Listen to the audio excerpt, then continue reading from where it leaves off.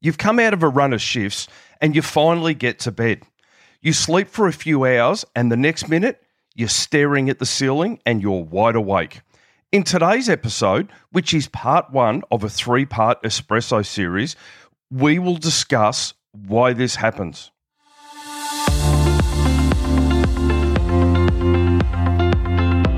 Shift work can be brutal, but it doesn't have to be. Welcome to A Healthy Shift. My name is Roger Sutherland, certified nutritionist, veteran law enforcement officer, and 24/7 shift worker for almost 4 decades. Through this podcast, I aim to educate shift workers using evidence-based methods to not only survive the rigours of shift work, but thrive. My goal is to empower shift workers to improve their health and well-being so they have more energy to do the things they love. Enjoy today's show. Welcome to A Healthy Shift podcast, where we discuss evidence-based strategies for improving sleep and overall well-being, especially for you shift workers. I'm your host, Roger Sutherland, and it gives me absolute great pleasure to welcome you to the episode of the podcast.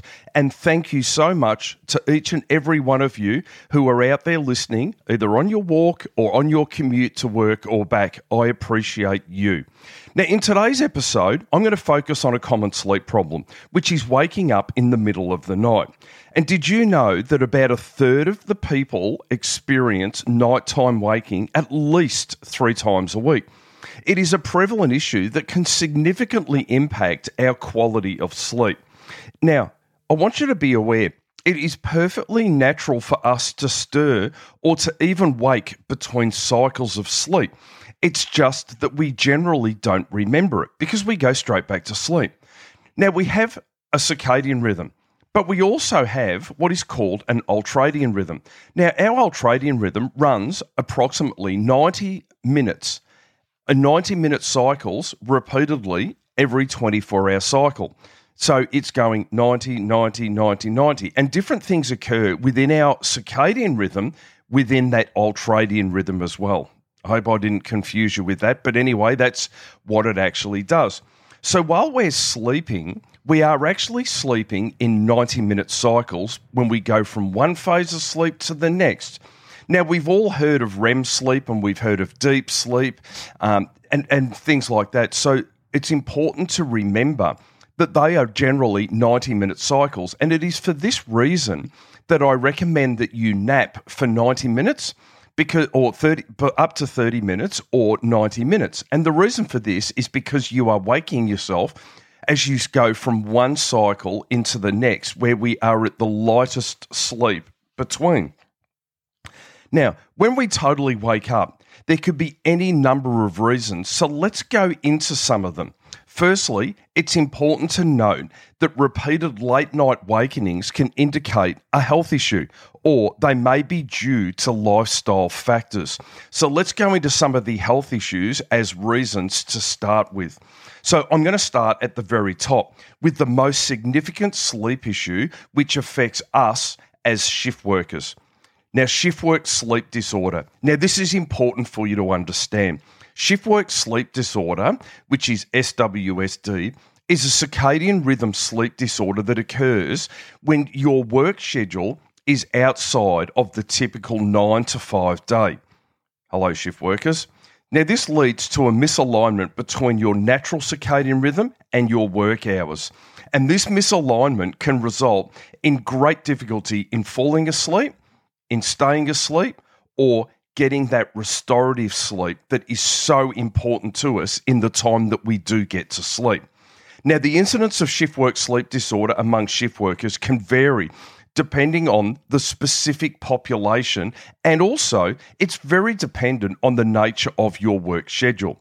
Now, research suggests that shift work sleep disorder is a prevalent issue among individuals engaged in shift work, with estimates indicating that anywhere from 10 to 40% of shift workers may experience symptoms consistent with shift work sleep disorder at some stage in their shift working life. Now, what sort of factors influence shift work sleep disorder? First of all, the type of shift work. Now, different types of shift work, such as night shifts, rotating shifts, or irregular schedules, can impact the prevalence of shift work sleep disorder. Night shift workers in particular will be more susceptible to shift work sleep disorder, which is literally due to the complete desynchronization of your circadian rhythm. Number 2, the duration and frequency of shifts. Now, longer or more frequent shifts, as well as irregular shift patterns, may increase the likelihood of you experiencing shift work sleep disorder. And number 3, individual susceptibility. Some individuals are more vulnerable to the effects of shift work on their sleep and circadian rhythm, which lead to a high incidence of shift work sleep disorder in certain populations. And as we know, everyone's got someone at work that seems to just absolutely dominate night shift, and they sleep well and they come to work and they're up and about and buzzing, whereas others literally do not cope with shift work or night shift in any way whatsoever. We are all very, very different. Now, occupational factors is my number 4, and that is the specific demands and the stresses which are associated with our different types of shift work, as well as the availability of accommodations and support for shift workers, can also influence the prevalence of shift work sleep disorder within a particular workforce. Do you have rest rooms? That can be a significant help. And also, being afforded the opportunity to have sufficient breaks between shifts will help. So overall, shift work sleep disorder is recognised as a significant concern for our shift working community, which impacts on sleep quality, overall health, as well as our job performance. And addressing shift work sleep disorder through tailored interventions and also through sleep programs is essential for promoting the well-being and productivity of individuals which are engaged in shift work. Now, the key characteristics of shift work sleep disorder include insomnia. So individuals with shift work sleep disorder often struggle with insomnia. They find it very challenging to get to sleep, to maintain sleep, or to wake up feeling that they've had good restorative sleep, and they can't go to sleep in the designated or allocated sleep time. Number 2 is excessive sleepiness. Despite the attempt to sleep during our non-traditional hours, individuals with shift work sleep disorder may also experience excessive sleepiness or difficulty staying awake during their work shift. So we can't sleep when we get the chance to sleep, but then we can't stay awake when we're meant to be at work. And that is a classic sign of shift work sleep disorder. We have impaired functioning. The sleep disruption associated with shift work sleep disorder can lead to impaired cognitive function, mood disturbances, and can also reduce the ability for us to perform daily tasks effectively, not only at work, but also in our personal life as well. It is chronic. Shift work sleep disorder is considered a chronic condition when the symptoms persist for at least 3 months and are not solely explained by other sleep disorders, medical conditions, or our own self-sabotaging lifestyle factors. It is important to note that shift work sleep disorder is particularly relevant for individuals engaged in shift work, such as night shifts or rotating shifts, where the timing of work hours varies and conflicts with our own body's natural circadian rhythm. And addressing shift work sleep disorder often involves a combination of lifestyle adjustments, a solid sleep hygiene practice, and in some cases, we may need a medical intervention to help us to adapt to our non-traditional work schedule and improve overall sleep quality. So that in itself is just shift work sleep disorder. Insomnia is another one. Now, let's just define insomnia. You don't have insomnia if you just can't go to sleep one night. That can be any number of reasons. But the definition and the symptom of insomnia is a sleep disorder which is characterised by persistent difficulty falling asleep, staying asleep, or experiencing non-restorative sleep. Despite adequate opportunity for sleep, individuals with insomnia often report that they have a dissatisfaction with the quality or the quantity of their sleep, which can lead to daytime impairment in cognitive function, our moods, or our overall well-being. And insomnia can occur on its own or coexist with other medical conditions, psychiatric disorders, or in particular lifestyle factors. And we talk about alcohol, caffeine, nicotine, blue light exposure and things like that when we talk about lifestyle factors.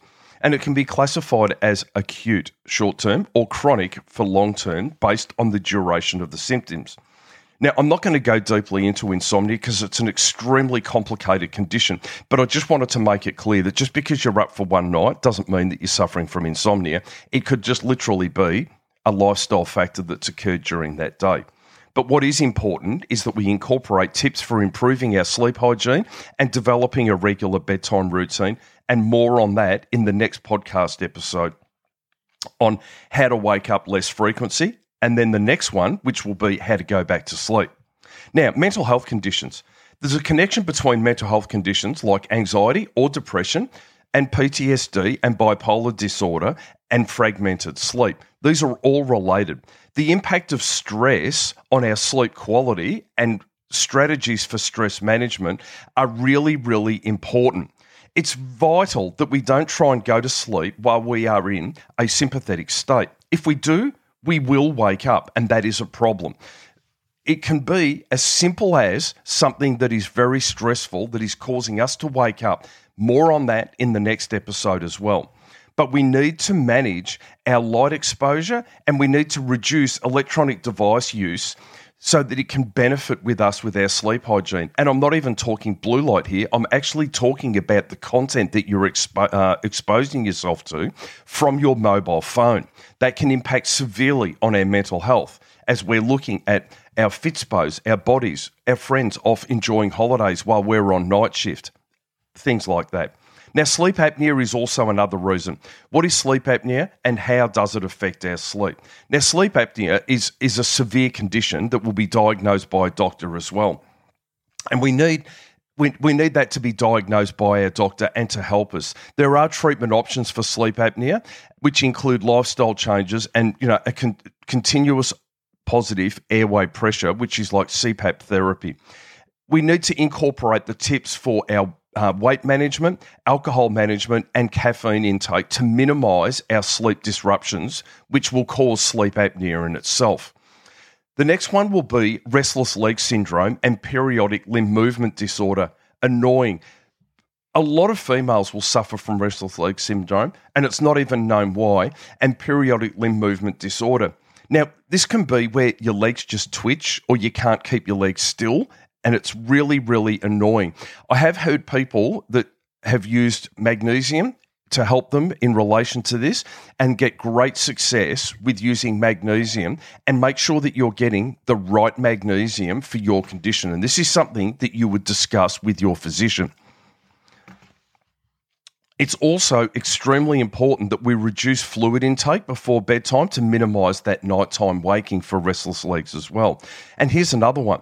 Nocturia, and you're probably not aware of what nocturia is, but nocturia is actually the condition where you have frequent nighttime or sleep time urination. It's known as nocturia.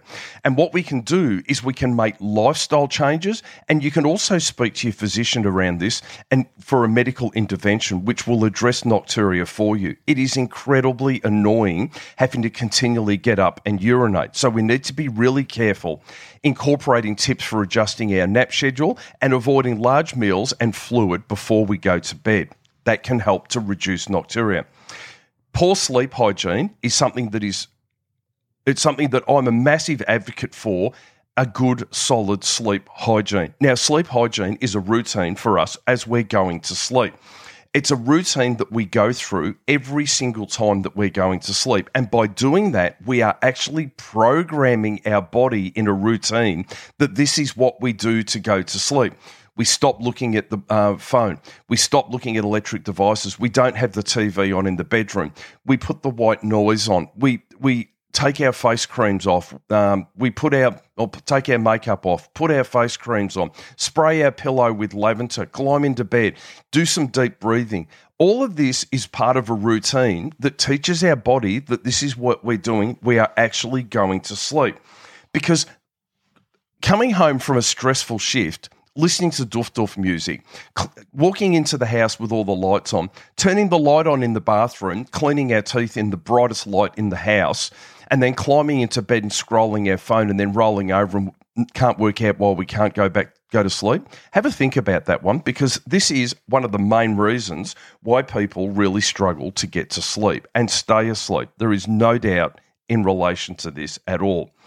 And shift workers, this one here is the odd sleeping schedule. The challenges that we face as shift workers and individuals with irregular sleep schedules are just insane.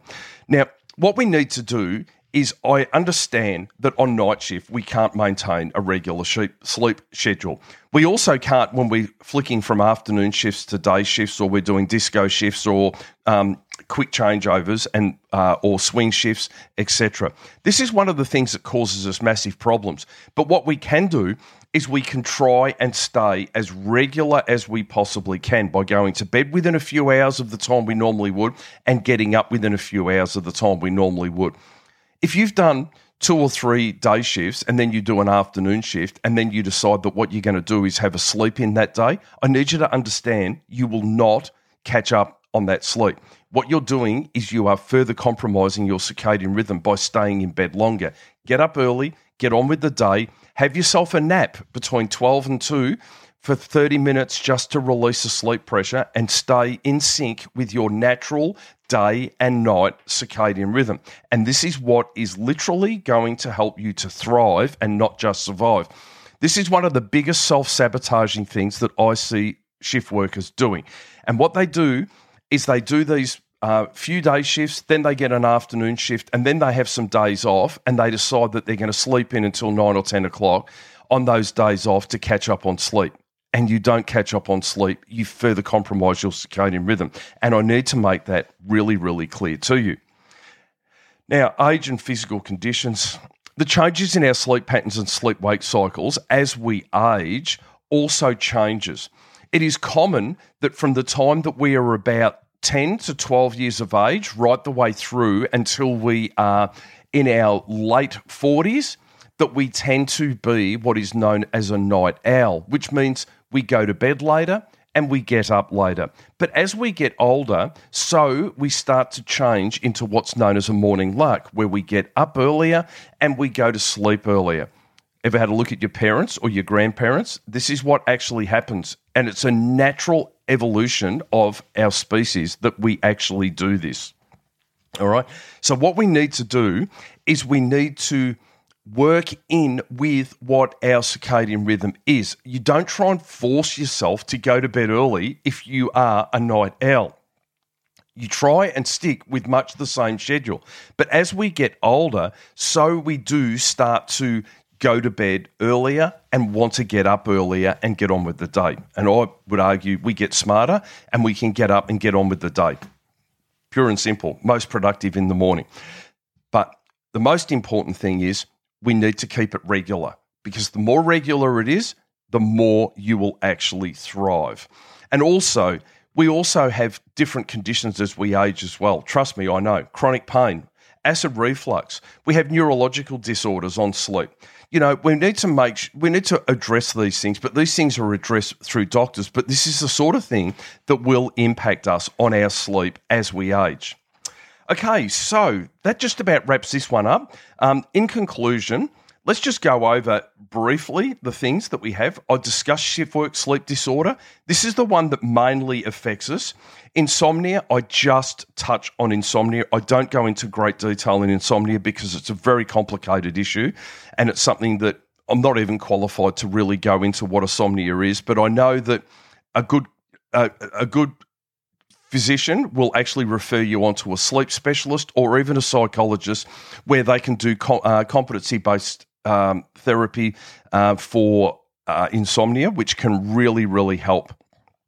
Now, the next one was mental health conditions. Mental health conditions, if you've ever noticed with your physician, if you are suffering from PTSD, anxiety or depression, one of the first questions they will ask you is, what's your sleep like? And there's a reason for that, because there's a bilateral axis in relation to this. Mental health, impacts on sleep, sleep impacts on our mental health in a massive big way. So we have to make sure that we've got that covered. Sleep apnea is also something that I don't fully understand, which is why I literally just touched on that. Restless legs can be sorted with something like magnesium to relax the muscle. There's no direct link between magnesium and sleep, but if magnesium helps to rest your legs, then let's go with that, because that will help to improve your sleep as well. So that's another way. We talked about nocturia, which is something that you can see a doctor about, which is, our frequent urination overnight, which can be a problem, and our sleep hygiene, our odd sleeping schedule, and just the age, all right? So what I want to do is I really do encourage listeners to assess their own sleep pattern. Have a look at your own sleep pattern, and armed with the knowledge that I've just given you, consider seeking professional help if you're experiencing chronic sleep disturbances. If you believe you are ticking all the boxes, then it's really, really important that you go and see a physician in relation to it. And a reminder to prioritize your sleep hygiene and adopt healthy sleep habits, because this is literally what will help you to achieve much better sleep, which in effect will bring you a much better overall well-being. And most importantly, if you are suffering from sleep issues, then your first stop must be your physician. Don't go and ask Jenny at the office what she takes, because Jenny is making a huge mistake. And instead of accepting a prescription of a sleep medication from your doctor, I highly suggest that you first port of call would be to seek a referral and go and see a sleep specialist to work with you personally on your issue. In Australia here, we can actually get that on a health plan, which means it will cost you nothing to do. So go and have a chat with your physician, and don't let him just write it off as, oh, that's what you get for shift work, because that's not the case. It is something that you can literally go and speak to a sleep specialist about. And how's that? Because there's a lot of people that do really, really well on shift work and sleep. All right? So thanks for tuning into this episode of A Healthy Shift. And don't forget, you must make sure you subscribe or hit that follow button for more tips on improving your sleep and thriving in your daily life, especially as a shift worker. And that's what this podcast is all about. Now, my next episode will be on how to wake up less frequently when you're a shift worker. It's so frustrating, isn't it? So make sure that you hit the follow button and turn on your notifications so that you get notified when that new episode drops. And that's a wrap for today. So if you got anything out of that, please make sure you rate and review. There's 2 more episodes to come, folks, which is how to wake up less frequently, and then how to go back to sleep. Fellow shift workers, your health, and in particular your physical health, is a non-negotiable. It's the foundation that allows you to excel in your career and enjoy life beyond the workplace. Remember, this is about having more energy to do the things that you love outside of your shift working life. And by taking these evidence-based steps, you won't just be surviving, you will be thriving. Keep pushing forward, and remember, I'm here to support you every step of the way. Stay committed to prioritising your body and prioritising your well-being. And as always, please remember to be patient and kind to yourself as you navigate the challenges of shift work and prioritise your mental health and well-being. Thank you for listening. If you enjoyed this episode, be sure to subscribe so you get notified whenever a new episode is released. It would also be ever so helpful if you could leave a rating and review on the app you're currently listening on. If you want to know more about me or work with me, you can go to ahealthyshift.com. I'll catch you on the next one.